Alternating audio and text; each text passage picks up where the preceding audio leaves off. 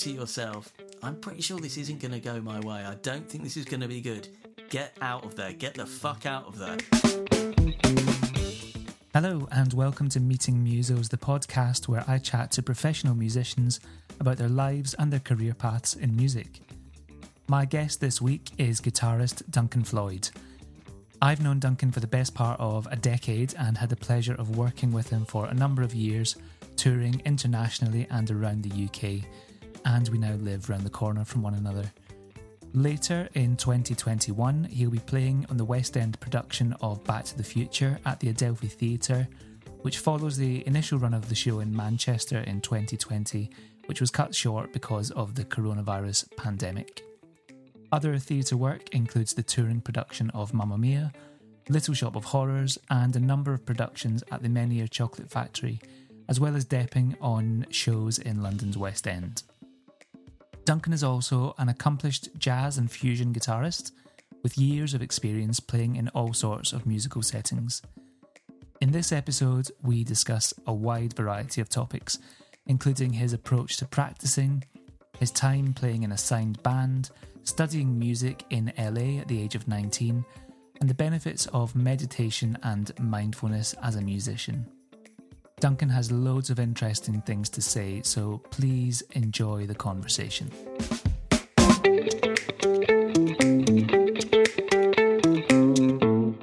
Yo. How's it going?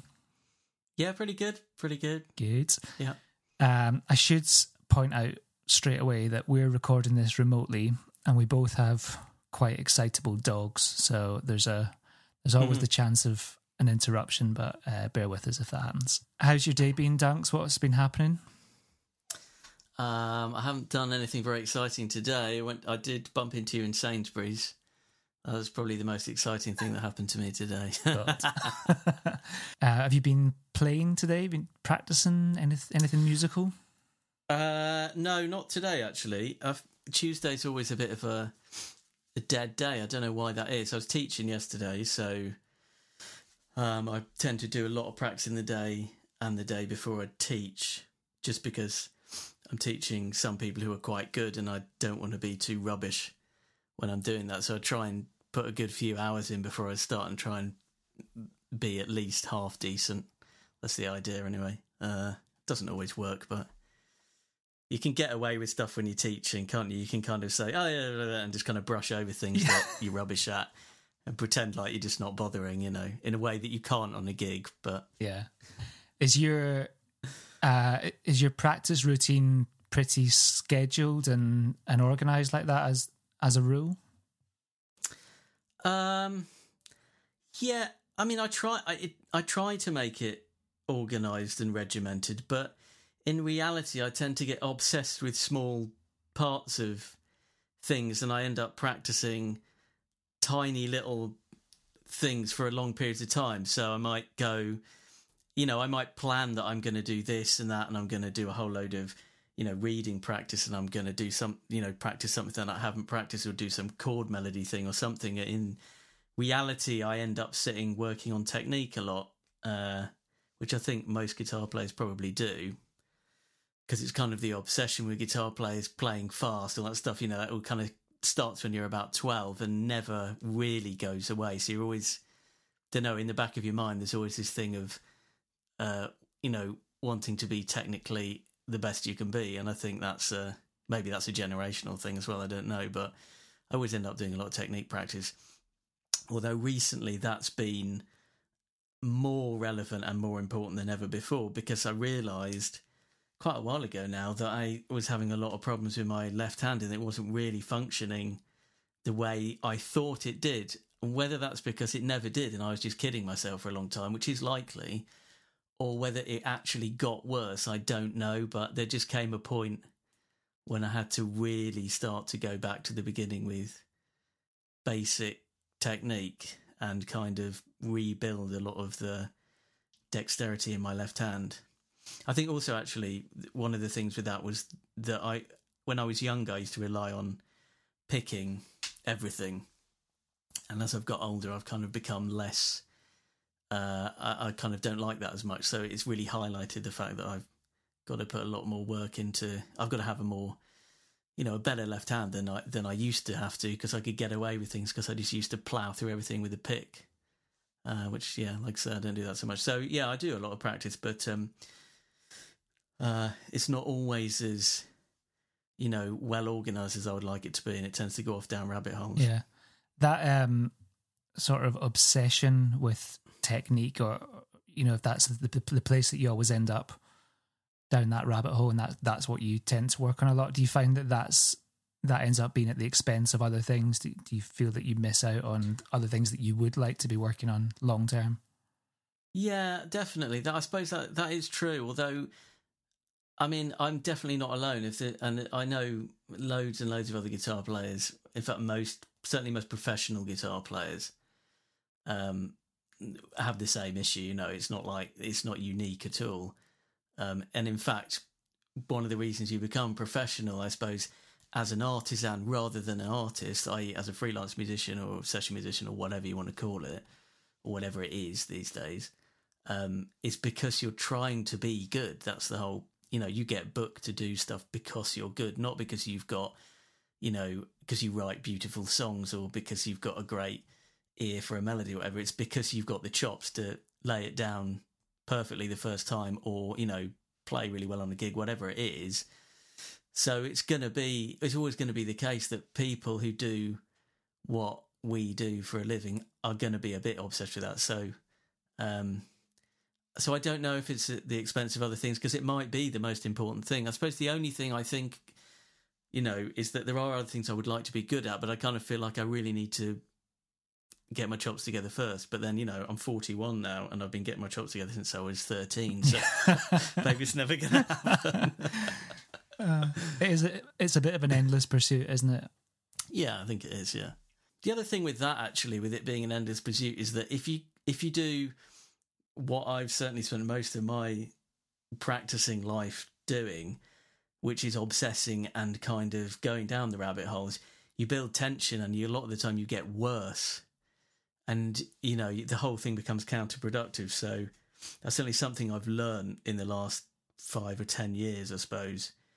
It's really, I kind of knew it before, but I've really come to understand that it's the most fundamental thing, really, is tension when it comes to playing, because tension stops everything from working when you're doing anything physical. So a lot of your career has been in musical theatre and playing shows 8 times a week. Does that repetition have something to do with it as well? You talked about a specific problem with your left hand and this obsession with working on technique. Does the repetition of playing the same thing over and over again come into play?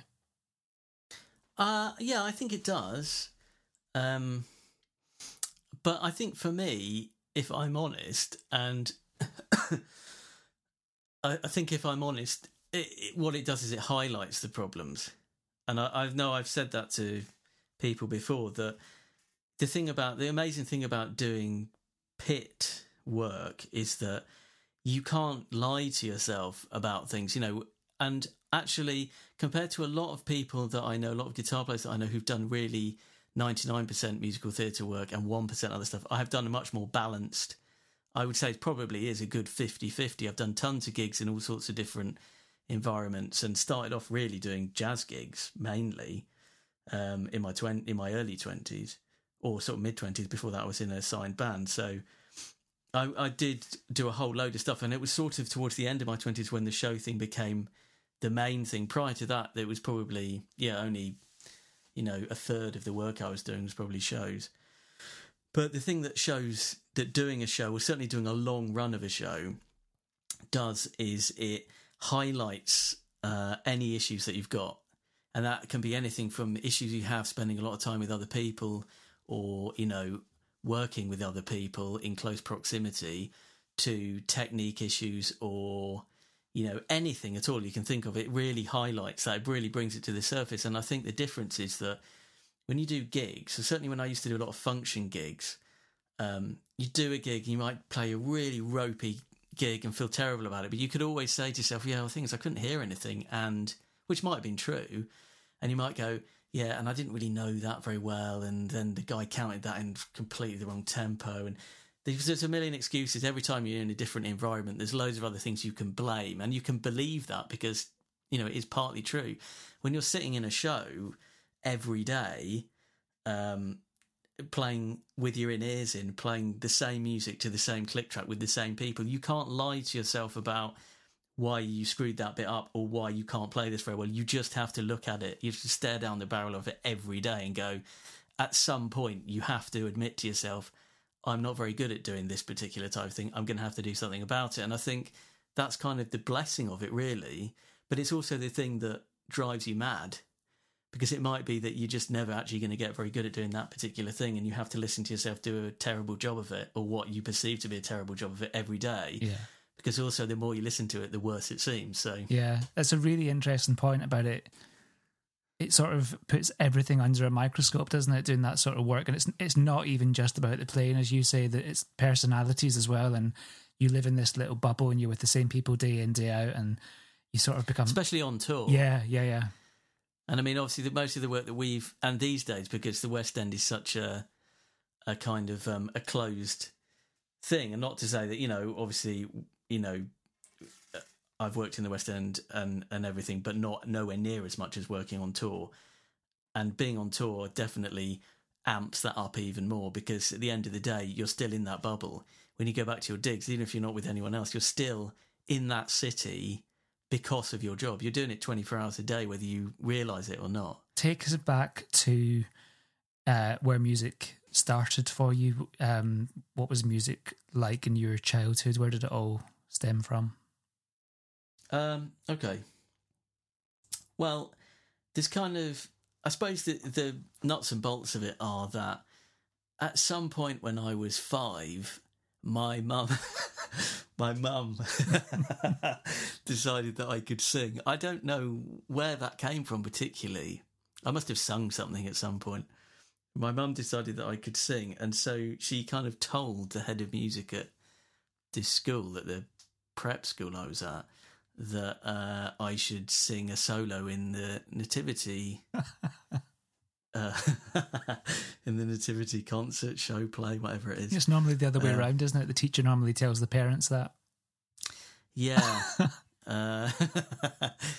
So yeah, I mean, obviously I was 5, so I can't remember the ins and outs of exactly the process. I just suddenly, all I was aware of was that I was told that I was good at singing and that I would be singing, you know, Once in Royal David City in the Nativity. And, you know, that led to me being a choir boy, doing, like, you know, competitions and all this kind of stuff. Although I never went to a choir school. I didn't go to one of the schools where you kind of put a gown on and get up at 6 a.m. and go and sing mass or so. I never did any of that. It was all much more on the sort of performing artsy kind of side of things. But yeah, I did a lot of boy treble singing until I was about 13, I think. And my voice broke one summer holiday, I guess. Yeah, which would have been like 92 or something like that. And prior to that, I'd been pestering my parents to buy me a guitar for a long time before that. And they'd agreed to buy me one. As long as I kind of shared it with my dad. I think my mum was under the opinion that I would find it really difficult and give up very quickly. Despite the fact at this point I'd been singing for 7 years or something. I also had piano lessons and I'd been playing the trumpet since I was 7. So I did have some understanding of what playing a musical instrument was about. Yeah. But playing the guitar thing was really a rebellion thing, because I hated doing the singing. I hated being constantly ferried around, you know, every lunchtime doing some other kind of choir thing or singing lessons or whatever it was.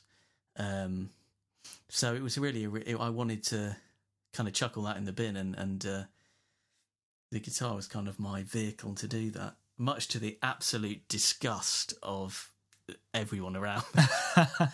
I mean, I had a music scholarship to school, Frensham Heights, which was a brilliant, amazing time, but when my voice broke, I really used it as an opportunity to say, you know, I'm not singing anymore. And all hell kicked off. They wanted to expel me, you know, take away the scholarship. It was mayhem, absolute mayhem for about a year. And then we moved, and I kind of got a chance to we changed schools, so I got a chance to kind of reset. But you said that the guitar was a bit of a rebellion thing. Where did that come from? Was that just, I mean, apart from the obvious that it's, you know, rock and roll electric guitar, but had you been listening to music? Had you been listening to guitarists? Was that on your radar, or was it just literally about something completely different from the choir boy stuff? No, it was from my dad, which is probably, I guess, the classic story, really, isn't it? My dad still does love everything that's like blues rock, Clapton, and Jimi Hendrix and Mark Knopfler, Dire Straits. So Sunday mornings would always have, my dad had always put a record on, and I think that was it for me. It was like, you know, I guess in the mid-'80s probably. So before any of that, so when I was, I guess sort of, in the mid-'80s, Sunday mornings he'd put like whatever was out at the time, August by Eric Clapton or Brothers in Arms by Dire Straits, or he had like a Best of Cream that was like a double vinyl, so that, or sometimes Sgt. Pepper's, and it was those records that got me into it. I wanted to, Smash Hits, Jimi Hendrix Smash Hits, which was like a compilation of all the singles that you couldn't actually, they didn't appear on, on one record, so right. Purple Haze and all that stuff. And it was those records, I wanted to do that. So I kept badgering my parents, but I suppose in the end it ended up being a rebellion thing, but it wasn't just a rebellion thing. You're right, there was, there was something else, there was an actual love for the music. So then what was next then? Was it lessons, private lessons, or did you self-taught? I was pretty much self-taught, but the thing was I had a music lesson every lunchtime, or some kind of music activity every lunchtime after school. I had trumpet lesson, let's say on a Monday, and then I'd have a singing lesson on a Tuesday, and then I had school orchestra on a Wednesday, brass band on a Thursday, chamber choir on a Friday, and, so it was like, I had so many music lessons. I said, my mum said, she'd get some guitar lessons, and I was like, no way, this is my thing. I want to enjoy it. I don't want this to be destroyed by you. So, so I didn't. But looking back on it, that was a mistake, because really there were huge gaps in my knowledge, and I didn't have the attention span, really, to kind of work through any book. So, I'd open up a book, learn one bar of something out of it, and then put it away again. I just wasn't interested. All I wanted to do really was be Eric Clapton in Cream, and I had these two other guys at school, called James Mann and John O'Wood, who were James Mann I basically forced to play bass. He was having guitar lessons, but I was like, you're going to play bass. And I think I was probably quite a pushy little kid. And John O'Wood played drums. He was having drum lessons. So the three of us used to play together every day, pretty much, I think, after school, as soon as we could. We'd go over to the music block and play, and there was a drum room with drum kit in it, and we'd all used to play every day for ages and ages was Sunshine of Your Love by Cream, down one string in E, so completely one finger kind of tastic, and then I knew the pentatonic, I knew some of the pentatonic, so I just play terrible, well, what I thought at the time were amazing, but I'm sure now looking back on them they're probably absolutely dreadful. Guitar solos that went on for days, and that's what I wanted to do, so I didn't really want to have to learn. I didn't want to learn songs and stuff. I just wanted to, noodle around the pentatonic scale. So so that was the first few years of my guitar playing. Really, was doing that. And when did jazz come into it? That happened later on when I was at sixth form college. I was, when I was at school, after the Frensham days and we moved, I went to sixth form college in Andover, and I went there because it had a really good music department. It had a very sort of forward-thinking music department. They were doing music technology, and they had a double A-level music course, and they had some really good teachers. And we had a teacher called Mark Osborne, who kind of, he was like he was a very sort of intense, arty guy who was a composer, and he introduced a few of us to Weather Report, and that was kind of the beginning of the jazz thing. That was down to Mark Osborne, and I kind of thought, oh, that's interesting. There used to be a shop in Winchester where we lived at the time near the railway station, which was like a second-hand record shop, and I went and bought. First 2 jazz records I bought were Letter from Home by Pat Metheny and Secrets by Alan Holdsworth. And I used to go and buy vinyls because, you know, in the mid-90s, vinyls were like £2.50 second-hand vinyls. So you could get a tenner from your mum on a Saturday that you meant to spend on your bus and some lunch, whatever. And I'd just literally go and buy tapes and vinyls with it. I've still got all of them actually up there. So yeah, that kind of started then, and there were a few of us who were really quite intensely into music, and we all kind of got really into Weather Report and stuff like that. I can't think what else we were really into at the time. I don't think we hadn't really got to kind of straight ahead jazz. We might have listened to a bit of Miles Davis maybe, but we weren't. It was the fusion and the kind of funk kind of fusion thing that we were into. But yeah, and so then, after school, after sixth form college, you do something which is not all that common, and you went to the States, didn't you, to LA to study? Yeah, well, that was down to the fact that, so I've got 2 friends who I don't see them as much as I'd like. I see one of them quite a lot because we work together, but Nick Soudan and Adam Chetwood, who were these 2 guys who were super insanely good guitar players at quite a young age, and they really... When I got to sixth form college, I thought I was pretty great. I wasn't, but I was pretty convinced that I was pretty good. And then I met those 2 who were in the year above me, and they were so good. Particularly Adam. He sort of had this. He could learn pretty much anything note for note, like really insane stuff. He had tons of Robin Ford solos down, and bearing in mind we were like 16. And tons of Steve Vai and Satriani and that kind of stuff that was popular at the time in the guitar geek world. But it was a big eye opener for me. And they went to the ACM, which had just opened up. It was quite new then. And at the ACM, there was a guy teaching there. They were sort of raving on about this guy, Pete Callard. He was this amazing guitar teacher. He was just a great guy, and he could play jazz and all this stuff. And I kept going. Whenever I was sort of thinking about, I need to get better. I need to get a better guitar teacher. This name, Pete Callard, kept coming up. There was this real standout moment. I'd finished sixth form college, and I had a place at University of Manchester to do popular music studies. And I was walking my parents' dog.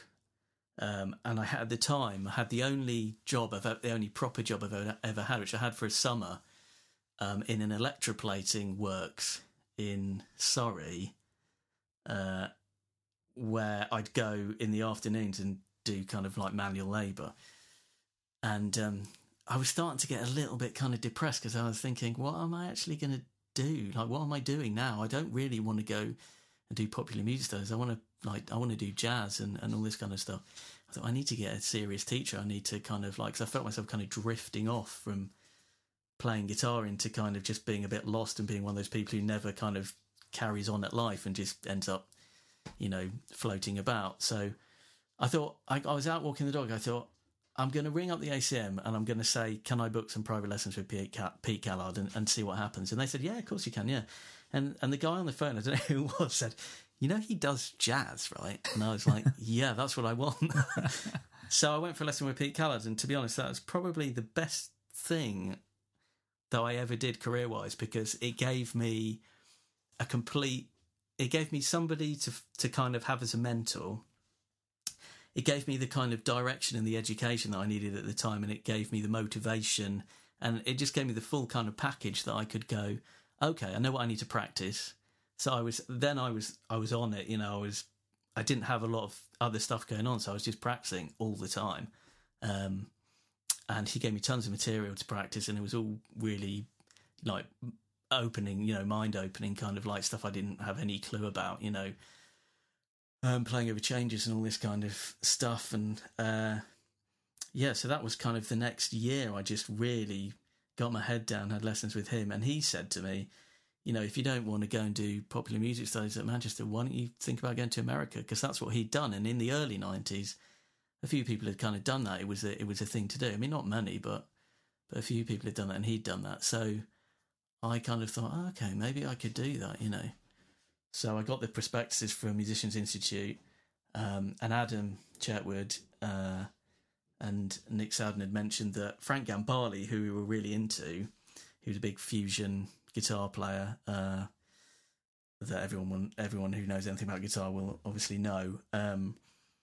He'd opened up a new school, which was kind of, some of the guys from Musicians Institute had kind of moved up to Pasadena, which is just a bit further kind of northeast of Hollywood, where lots of nice kind of middle-class people live.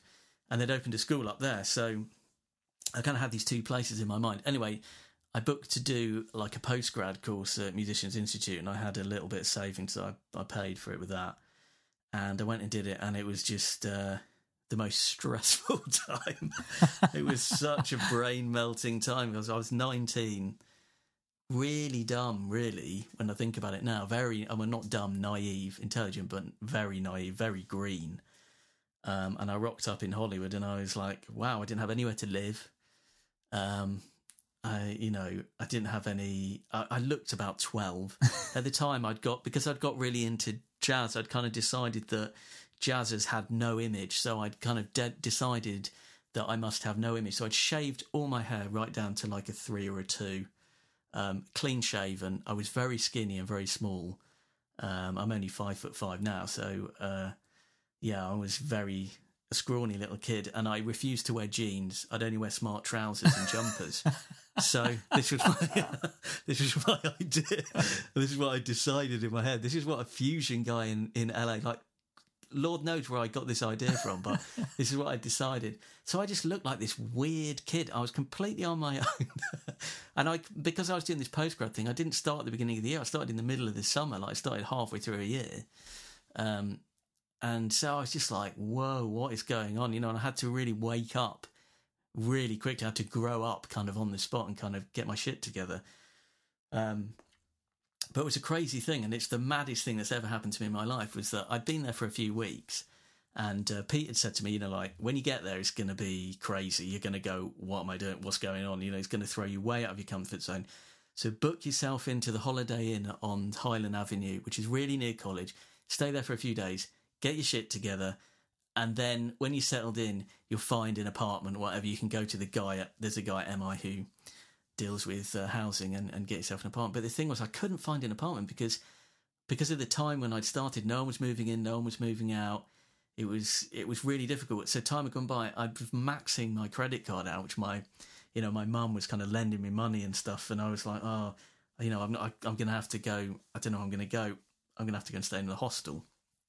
So I sort of was getting ready to go down and stay in a hostel. And I was talking to my mum on the phone, kind of freaking out, saying, I don't know, I don't know where I'm going to stay and stuff.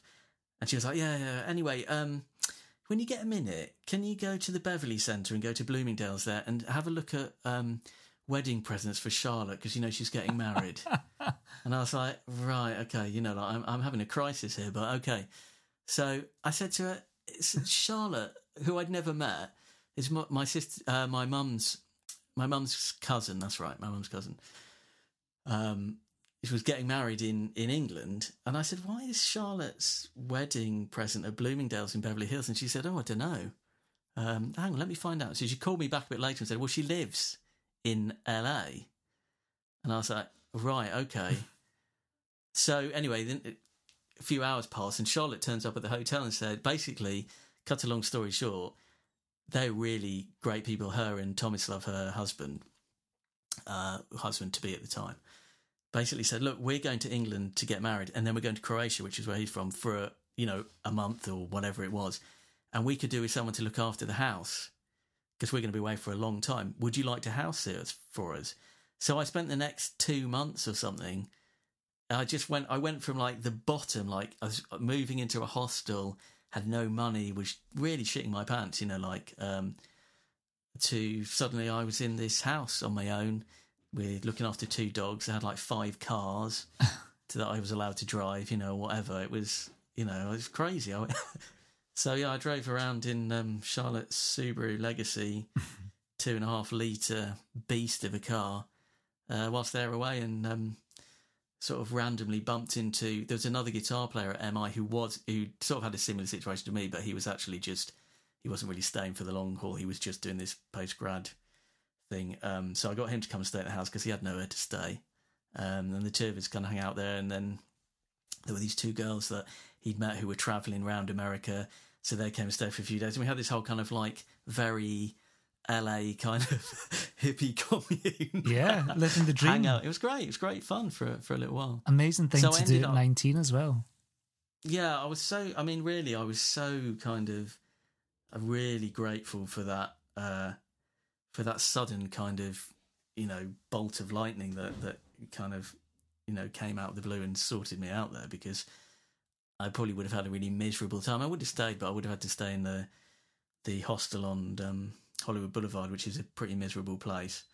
And then I probably would have gone home at the end of the postgrad, which was only, I can't remember how many weeks, but it's like maybe a semester or 2 semesters or something. I can't remember, but I've probably never gone back. But as it turned out, because I'd met Charlotte and Thomas, they said, well, if you want to come back and like do the full course, you can rent one of the rooms in our house and you can stay there. It's totally cool.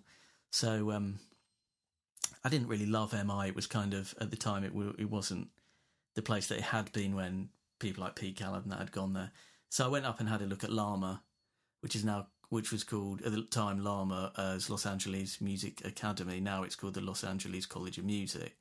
But it's a very small college with an incredible faculty. And it's a great vibe. And so that's what I did. I went home for a few weeks and then got a massive student loan and came back and did the full course at LAMA and had my brain melted. Yeah, the guys that I studied with, like Frank Gambale and Jeff Richman and Dave Hill and Bill Fowler and, all these incredible people. I mean, had amazing visiting artists come in, like, Mike Stern and Wayne Krantz and all these incredible people. And, all the departments were amazing. And the school's very, very small. So, there's probably only a couple of hundred people there, whilst at MI or Berkeley or somewhere like that, you have, 1,000 people or more than 1,000 people, I guess. Yeah. How did that set you up for a career? Well, it didn't. It made it really hard. And then one of the things, when you were sort of chatting to me about this in the first place, I was trying to think of trying to be really honest, I don't want to just be all like, oh yeah, it's great, because the reality of it is that it might not have been the right decision. It took me a long time. I mean, probably one of the reasons I didn't start doing shows until, the back half really of my 20s properly, although I wasn't doing them regularly until the back half of my 20s, probably till I was like 26 or 27, I guess, regularly, is because I didn't know anyone, And there's other people, like certainly a lot of players I know who pretty much, when they're in their last few years of doing their degree at Music College in London, they're pretty much getting ready to do a show, or they might have even started doing a show. There's never that kind of downtime, For me, I did really well in the States in terms of my college kind of thing. I did, I got a really good mark and I was really kicking ass, when I came back. And then I joined a band because I kind of had this opportunity to play in a band, and I was so burned out from playing fusion and doing sight reading every day and just being completely roasted constantly. I really thought, I want to do something completely different for a bit. And it came along and it ended up being something that actually completely consumed the first year of me being back, which was working with Andy Burrows and Pete Hobbs, both of which have gone on to do great things and are incredible musicians in their own right. But for me, it was I didn't expect it to do as well as it did, as quickly as it did. And so I was kind of thinking, this is a breath of fresh air. And suddenly I was there doing 100 gigs. I think we did 100 gigs in that year. Wow. And that's not touring, that's gigs, so we did do tours, but we do like a week tour, which is amazing fun in that. But I was suddenly like, whoa, hang on a minute. I didn't realize this was going to happen. So I had that kind of, and then after that, I just had a lull really for a couple of years where I really was like, am I ever going to be like a sort of professional musician who turns up and does pit work or all that kind of stuff, and it took a while for that to really kind of pick up, and that's because I decided that I'd leave the country. Yeah. Do you think was there an opportunity at the end of studying there for you to stay in the States, and if you had, do you think things would have panned out a bit drastically differently to how they have? To be honest with you, I kind of, when I got there, I was like, yeah, maybe I could stay in, I mean, the LA scene is very different these days than it was when, it was kind of in its heyday in the 70s and the 80s. And, by the time I was there, this is the end of the 90s, beginning of the noughties, it was kind of, it wasn't great. It was still cool, there's lots of amazing people there, but it wasn't the place that it had been for some other people who, who kind of raved about it. But I kind of realised that two things happened. Firstly, September the 11th happened, and I was there. And after that, I thought I need to go home because everything was getting quite mad. September the 11th, 2001, and I was getting towards the end of my course, and I was kind of thinking, shall I stay for a bit? Shall I go? Shall I go to New York on the way home? That was an idea I had. As a bass player, Japanese bass player, a friend of mine who was like, yeah, I'm going to New York, I kind of thought, yeah, I could go to New York, because I was getting very into the jazz thing. I thought, LA's a bit too pop for me by the time I got to the end. I wanted to, play a big archtop guitar and go to New York. That was sort of part of my vibe. And then I thought, if I go to New York, I might not go home, I might end up staying there. So I wasn't sure. And yeah, September the 11th happened. And I just thought, I'm going to go home. Do you know what I mean? When this is done, I'm going home because this is getting crazy. And I haven't done anything in the UK, I mean, it's like trying to go to the Premier League when you literally, it's your first time running out onto the pitch. It didn't make any sense to go, I'm going to just stay in LA, So I thought, I'm going to go home. I don't really understand LA. I didn't really love LA either. I wasn't like, oh, I love it here. For me, it wasn't a city. And growing up in and around kind of London and the home counties, being kind of that person, I had a real, and I still do, have a real affinity with London, and I get it and I understand what it's about, and it just feels good to me, whilst LA was this bizarre, spread out, hot place that I didn't really like. So although I really loved going to see Alan Holdsworth one day and then going to see, Alan Hines play and all these amazing musicians that were there and that kind of side of it, I didn't really like the place and I did not get it at all. Yeah. Couldn't stand the fact you couldn't walk anywhere. I know you really couldn't. You just didn't walk anywhere. It's too hot and everything's too far away. So I was ready to come home and I just thought, I'm done with LA. And I kind of, I came home 19th of March 2002. I remember it. Wow. I was ready to come home. Yeah. You mentioned your work with Andy Burroughs when you came back, who I'm guessing that's before he went on to join Razorlight and do all the stuff he's done since, yeah? That's right, yeah. So I came back and Andy Burroughs and Pete Hobbs had always been working together for years in various forms in their, Pete's an amazing songwriter and Andy's an amazing drummer. And yeah, so we had they needed somebody else, another guitar player, to kind of zhuzh up the thing that they were doing at the time, which was, when I joined, it was just called Peter John Hobbs. It went through various other kind of names and stuff, and by the end it was a band, and we signed to a small kind of indie label, and we were called Stag for a bit. And then I just one day we'd recorded, I think we did 2 singles. We put 2 singles out. At the end of the recording of this second single, I just had enough, really, and had a few beers with Pete and said, I'm done, I'm off. I just couldn't, it wasn't my vibe at all. And there was this constant thing of going, I wasn't allowed to pretend, I had to pretend that I didn't have any music education. It was all getting a bit like stupid, I wasn't allowed to be me, really. Yeah, was that all about just the image of the band and that the image of that had to be kind of like cool. If I was asked about it, I'd say that I didn't go and study in LA. I went over there to try and be an actor, and it was a bit like, what, Yeah. So it just wasn't really my thing, and it was all getting a bit weird. So it was a nice little, I'm glad it happened, and I'm glad I did it, because, I was 22, and if I hadn't done it, I might be sitting here now at 41 going, oh, well, I wish I'd done something like that, because all I've done is, the alternative would have been probably going on a cruise ship or playing at, holiday camps and stuff like that you do when you start off being a freelance musician. So I kind of didn't do the holiday camps and the cruise ships because I did a signed band. So that's kind of cool. Yeah. But and then I kind of picked it up after that. But like I said, there was I suppose partly because I went to the States, and then I did something that was essentially completely random from what I was intending on doing, that I then had these kind of years where I was like, am I ever going to get any gigs doing the thing that I do, you know?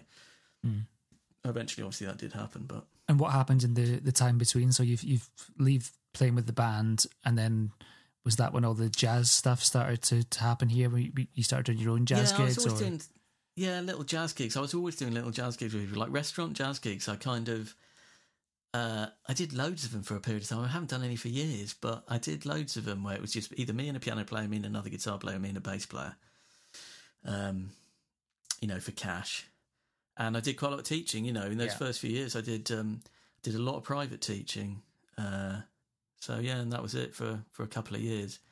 And then I started doing stuff at the Chocolate Factory, and so the show thing kind of stuff and like that. And then I started getting function work, and then I had a residency in the restaurant of the Chocolate Factory with a quintet playing jazz on a Thursday night. So that led to more jazz gigs and meeting more people, getting more work. The show thing picked up, and all areas of it kind of all snowballed at the same time. So I'd find that I'd be doing, for 3 months of the year, I'd be doing a show at the Chocolate Factory, then I'd be doing function gigs, I'd be doing smaller kind of show productions and college productions, I'd be doing jazz gigs, I'd be doing all these things. So it was really good, varied stuff, looking back on it now, it was a really good time and also I was actually earning decent money, although it didn't feel like it at the time because I was always broke because I lived in London. But and I went out drinking all the time. Nice. It kind of, once it got going fast, so it was kind of okay. I had a couple of years where I was really worried about it, and then suddenly everything happened at the same time, so it was all right. If you could do anything to sort of satisfy you musically or creatively as your day job, in an ideal world, like regardless of the work that's available, or this could be in any era in the last century, what would you ideally like to be doing on a day-to-day basis to be earning your living as a guitar player? I mean, I think the simple answer to that is the thing that always is the most satisfying is if you're playing music that you like with people that you like. That's really the thing. And ideally those people that you like are probably people who are quite good as well. That's all it is. I don't mind if that's in a pit or if it's on a stage or if it's in a studio or whatever it is. If I'm playing music that I think challenges me enough and that I like the music and I like the people I'm doing it with, then that's kind of enough, really. I mean, I'm quite into the whole, I'm quite, I know a lot of people are quite anti the whole internet revolution of like YouTube guitars and stuff, but I'm not at all. I think that's cool, I don't mind that at all. I love a lot of the guys on the internet, Tom Quayle and all those guys, Rick Graham and people, they're amazing, so yeah. I think that's just as valid, people want to do that, but I think, like I say, it's about the people and the music really for me. I remember seeing something years ago, or someone telling me something when I was starting out, that your criteria for saying yes to a gig should tick at least 2 of the 3 boxes of, do I want to work with these people? Do I want to play this music? And is it well paid? If it's got any 2 of those, then you should do it. Yeah. I had that same criteria list a long time before I should have had it, actually. I kind of arrogantly had it from the beginning, which is a bit stupid because I probably didn't do some stuff that I should have done just because I didn't have anything to do, But certainly, it's got to be career enhancing, financially rewarding, or fun. Yeah. It's got to be one of those 3. But really, ideally, as long as you're paying the bills, the finance part of it, I'm not money motivated at all. I'm not the guy who's like, I must make loads of money. I don't really care as long as I'm not broke. Yeah. I'll always manage to find the money to buy another guitar. That's always that's never going to be a problem. So, and that's the only thing I want to buy. So who cares? Other than that, I'd just rather be, working with people I like and playing music I like. Yeah, nice. Something that I'm interested to hear your take on, just knowing you as I do, you're quite deliberate about certain things and your approach to playing and career and work and all that sort of thing. what do you do? What's your process for warming up or preparing for a gig, whether that's a show or a function or like a one-night or anything like that? And what's your sort of mental process in getting that right? Well, I mean, I suppose there's two elements to that, really. There's the psychological element and the physical element. The physical element, I don't know, I change my mind all the time, you know. I mean, partly like I was saying at the beginning with all the kind of figuring out left-hand difficulties and dexterity and stuff that I'm doing at the moment. I change my mind all the time with that. This week I'm doing lots of yoga. I wasn't doing that last week. Last week I was just doing lots of kind of technical exercises. So physically, I suppose you want to play enough that you're warm, but not so much that you're tired. You know, it's as simple as that, isn't it, really? And you're not going to, you know, much as I kind of try and kid myself otherwise, you're not going to suddenly reinvent the wheel 5 minutes before you play the gig. So there's no point in trying to, you know, move mountains. At that point, you just have to kind of go, okay, this is going to be what it is, you know, do the best you can. On psychologically, I mean, I would say meditation is the best thing you can ever do to prepare for life, especially if you're me, because I'm just easily overwhelmed by information and stuff. So trying to keep a calm brain is really important to me. So yeah, meditation. I've been doing meditation for a long time. I was going to say, because you've been, meditation and mindfulness are obviously massive at the moment and people are really seeing the benefits of it, and it's quite a trendy thing to be doing, but it's actually been a part of your life for a long time, hasn't it? Yeah, since I was 10, Wow. which sounds mad, but my parents were sort of, I suppose, a little bit hippies. They grew up in, you know, they got together in the 60s and stuff. And so they've been meditating, both have been meditating since, you know, before I was born. And so when I was 10, they took me to, I learnt there's kind of like a kiddie, I think they call it a walking mantra meditation. It's like a introduction for kids to mantra-based meditation. So yeah, it took me to the Transcendental Meditation place, which I think was probably somewhere in West London. I can't remember where. And they, you know, sort of said, you know, this is what you do. Which obviously, when you're 10, it doesn't make any sense to you, and you kind of think, and you don't do it. So I didn't do a lot of meditation at the age of 10. I suppose, got serious about it when I was about 18, and I thought, you know, performing was stressing me out. You know, the few gigs I was doing certainly when I was like sixth form college and stuff, we used to do a lot of performances in their theatre there, and it was quite a good theatre, and all of it was just too, you know, it was quite full on, really. So my mum said something to me about, you know, will you be a lot calmer if you did meditation? So I've been doing it fairly regularly since then. There's been the odd blip, you know, a year here and there where I just didn't do it for a year for some reason, but for the most part I've done it most days since I was about 18. Wow. Probably 80%, let's say, be realistic, 80% of days since I was 18. And how long do you meditate for? 20 minutes in the morning, 20 minutes in the evening is the kind of standard thing. I very rarely do it twice in a day. I tend to just do one chunk, probably for about half an hour, and that's really just laziness.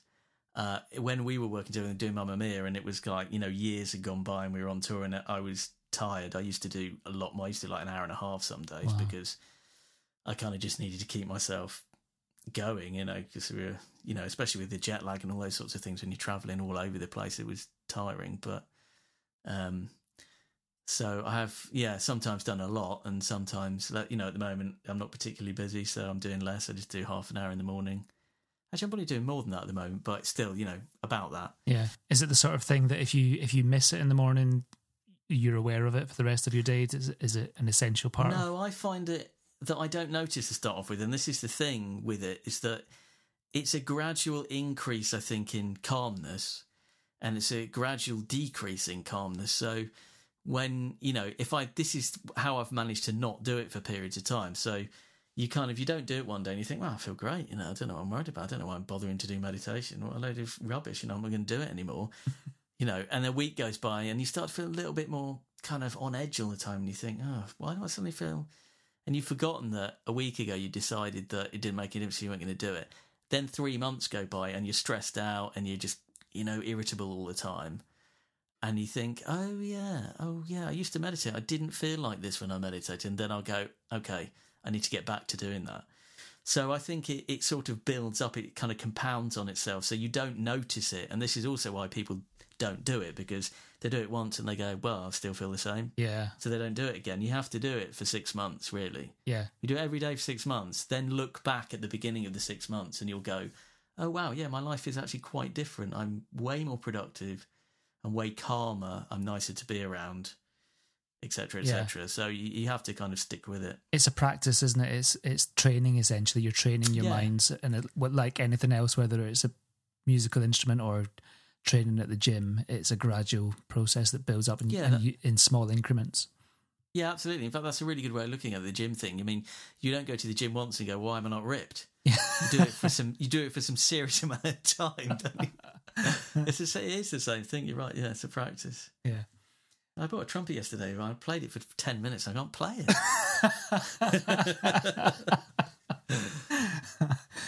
I've just got a couple of questions just to round things up a little bit. Do you have any regrets or mistakes that you're aware of, or moments where you think there's been really bad judgment on your part career-wise? Yeah, I mean, I can definitely think of a few of those. There's things like, especially with the show thing, and I'm not going to go into too much detail, but sometimes when you know that you shouldn't, that you're like, particularly with depping can be a hiding to nothing. And actually and this applies to all gigs actually, if you think to yourself, I'm pretty sure this isn't going to go my way, I don't think this is going to be good, get out of there, get the fuck out of there, because you will do so much damage to your own confidence, to your career, you know. And I've done a couple of those, you know, luckily not too many, but certainly back in the beginning, where I was going into something very naively and I thought, I don't think this is going to go well. And rather than going, okay, I've got the opportunity now with still time before the thing actually happens, whatever that gig is, to say, do you know what, I'm not ready for this and I'm going to do a bad job, so I think it's better if I don't do it. Is that okay? Rather than going, oh, yeah, and doing it anyway. That's not a good idea. And people will tell you stupid advice like, oh yeah, just get in there, you know, give it a go. No, that's not good advice. You know, you're talking about someone's career and someone's, you know, life's work. You don't want to, you know, play Russian roulette with it. Yeah. So I think I've had something that I've had to kind of constantly learn is that I know me and I'm my own best kind of, you know, advice, you know, person. I don't know what the right word for that is. Advisor? But advisor, there you go. I'm my own best advisor. And listening to other people saying, oh yeah, well, it doesn't matter. Just, you know, go and do that terrifying gig that you know you can't do. And if it goes wrong, doesn't matter. It does matter, you know.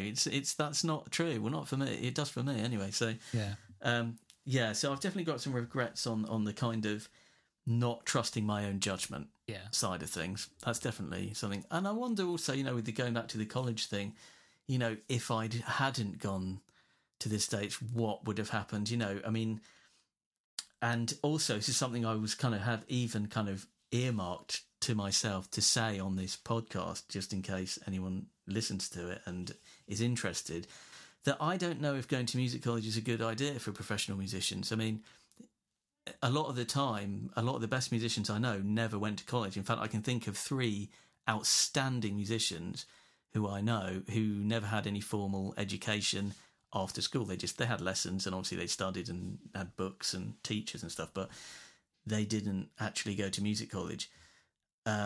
And the problem with music college these days, and certainly the kind of place that I went to, is that it's enormously overwhelming and you're surrounded by people who you feel constantly threatened by in terms of your ability, and that breeds tension and that breeds stress and it makes playing not as enjoyable and all these kind of things. And I think that is with music colleges, that is a huge part of music colleges. And I know a lot of very famous guitar players say that, you know, if you go to Berklee, you leave before it ruins your playing. In fact, I think John Mayer said that he left before it ruined his playing.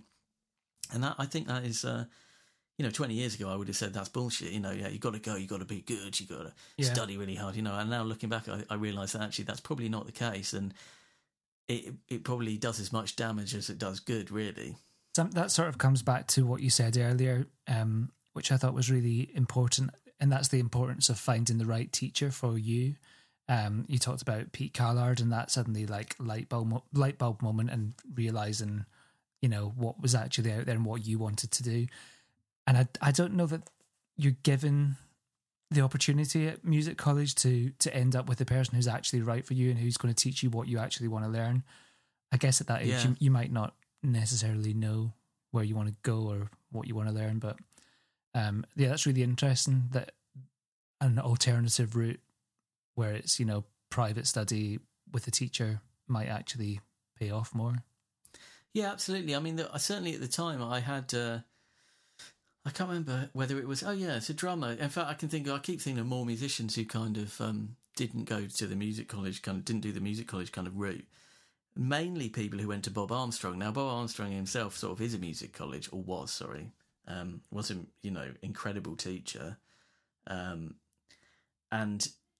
I kind of really wanted, I think in an ideal world, what I wanted was that I wanted to find somebody who had a method that I could study in my own time at my own pace, that I would get and the results would be, you know, learning and everything I needed to know to be a professional guitar player, but also having the chops and that kind of Zen approach that he seemed to, from what I've heard from people I know who had lessons with him, that kind of Zen approach to playing the instrument where he really deconstructed people and then put them back together is really, you know, the best version of themselves. Music college does not do that. Music college just sort of terrifies you and throws loads of information at you and, you know, chucks you in at the deep end. And I think for some people maybe that's great, but actually a lot of musicians are actually quite sort of introverted, and that's not necessarily a great way for them to learn. So I think, you know, I don't know if it was really the best thing for me to do or whether it took me a while to recover from it.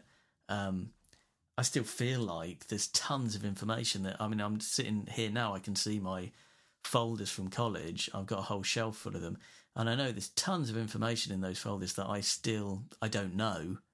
And in the back of my mind, one day I should sit down and learn all of this stuff that's in them properly, which will never happen because, you know, I'm never going to have the time or the motivation to do that. But, you know, is that good? Is that helpful to give people way more than they need in a period of time where they can't possibly take it on board? You know, I don't know. I think, you know, maybe it is, maybe it's not. I'm not saying it's definitely one or the other, but I certainly do find myself thinking I don't know if that was the right route. If you had to give a piece of advice to your younger self or to someone similar starting out in a career in music, single piece of advice, just a sort of general nugget, what would it be? Do it now. Don't wait. If you think you might need to do something, do it now. Specifically, I suppose, with practicing and stuff and learning things. You know, if you think, I should probably put some time into doing this, particularly, you know, learning to read, learning to be a good sight reader is the classic one, certainly for me, you know, and I'm not a good sight reader at all, but I remember being 14 thinking, you know, I knew how to read music, I had a guitar, I could have sat and done some work on it, but I never did. And if I had done, I would have got lots of opportunities much earlier on than I did get because I would have been up to the standard that I needed to be, you know. For a brief period of time, I went along to National Youth Jazz Orchestra rehearsals and just got my ass absolutely kicked, like everybody does who goes along. And that was, you know, it's a bit different now than it was when back in the day. But you know, things like that, maybe that would have been an opportunity that I would have maximised if I'd put a bit of work in before. But there's lots of things that I can think of that I'm maybe practicing or working on now that I think I knew about this 20 years ago. You know, I knew I needed to do some work on this and I didn't do it. I thought, is there a way around it? You know, there are no shortcuts. Do it now. I think that's probably what I would say. Prioritise the stuff that you're weakest at. Yeah, absolutely, yeah. Just don't procrastinate, I think, really, you know. And I suppose there's probably some areas where, you know, don't do it at all. Maybe that's the other side of it. Do it now or don't ever do it. Yeah, don't waste your time on something that you don't waste need. Your time, yeah. Is there a memorable or a pivotal moment in your career so far? And that could be like a moment where you've been doing something and realised, this is amazing, I love what I'm doing, or a key moment where something's happened which has changed the course of where everything's gone for you? I mean, probably the most fundamental, like, turning point, you know, for me was picking up the phone and booking a lesson with Pete Callard, because it gave me an understanding of what it was I was going to do, really. And it gave me the method and the kind of structure to get there. It gave me a path. So I say that was the first one. Yeah, there's probably been lots of smaller ones. I can't think of anyone in particular. Always when you get a new gig or whatever, that's always a good moment, sort of puts you up a level, but then there'll be something that knocks you down a bit. So, I can't think of another one. That's good. Off the top of my head. And finally, do you have any recommendations? And this doesn't even need to relate to music. This can just be something that you've had a lot of value from personally or creatively, whether it's books, films, recent, or from your distant past. I think the thing I'd recommend would be meditation, actually. I think that's probably my top recommendation. In terms of books and stuff... you introduced me to some great books, music related. Oh, yeah. The Inner Game of Music. Inner Game, yeah. That was sort of changed my whole perspective on loads of stuff. I found it really helpful. That was definitely a big, and that came at the same time for me as the Pete Callard, kind of starting to have lessons with him and stuff. When I was about 18, oh no, it would have been a bit after that. I think I got the Inner Game. I used to do this thing around that time when I was after sixth form college, before I went to study in the States, and that's in that gap year, where I'd teaching at this weekend rock school thing called the Test Valley Rock School, and the guitar teacher I'd had at sixth form college was a guy called Rob Robinson, and he ran this thing on a Saturday, and he used to get me to, and some of the other guys who some of the other guys I mentioned earlier, to go and teach. It wasn't every weekend, but it was once a term or something. And there was a couple of guys there. There was a bass player called Jamie Menhenit and a drummer who I'm still mates with now. I sort of got back in touch with him, called Steve Hines, who's the guy I was talking about. I kind of really looked up to Steve because he was having lessons with Bob Armstrong. He's an incredible drummer. He plays shows now and stuff. And he was so dedicated and so hardcore. He didn't need a college. He needed a room with a drum kit. That's it. And he just worked, and he was incredibly good, at really quite a young age. And he was 21 at the time and I was 19. And him and Jamie were sort of they come up with all sorts of interesting things. Every time you met them at one of these rock school weekends, you'd learn a whole load of stuff from them about people they'd been studying with or books they were reading or whatever. And the Inner Game of Music, I think, came through Jamie Menhenit, said, oh yeah, you should listen to this. You should read this book, sorry. It's really good. And I went and got it. And it was a real, for me, it was like, oh, wow, okay. There's a whole other world. It just basically, it turns you on to the fact that the psychological side of playing is as big a deal as the physical side of playing. And up to that point, for me, it had been practice, Paul Gilbert exercises with a metronome. It hadn't ever got to the point of being like, the way you think about everything massively affects the way you do it. I think the older you get as well, and the more you do, the more important the psychological stuff becomes. In some ways, depending on what you're doing, it can outweigh, the importance of your playing ability. That's definitely true. I think I went a bit mad on it in the way that I do, and pretty much gave up practicing after college, and just read every pop psychology, every psychological textbook, anything I could get my hands on, to try and understand more. And really, I went too far, to the point where I was like, hang on a minute, I do actually have to do some practice, don't I? Oh yeah, I better do that. So, I think, I'm sure there's a balance to be struck there. The psychology of it is very important. Yeah, I've recommended that book to so many people as well over the last few years since reading it. It's just so useful. Great, thank you so much, Dunks. It's been really interesting chatting to you, and we could have gone on for hours, I'm sure, but I don't want to take up any more of your time. Thanks very much. It's all good. Nice one. There you have it. That was my conversation with Duncan Floyd, which we recorded at the end of December 2020. I hope you found it as interesting and as valuable as I did. Make sure you check out the show notes for links to some of the things that we discussed. And if you enjoyed this episode, please subscribe so that you receive the latest episodes as soon as they become available. If you're able to leave a review, that would also really help spread the word about Meeting Musos. You can keep up with me on social media at Meeting Musos on Instagram and Twitter. And until next time, thanks for listening and have a great week.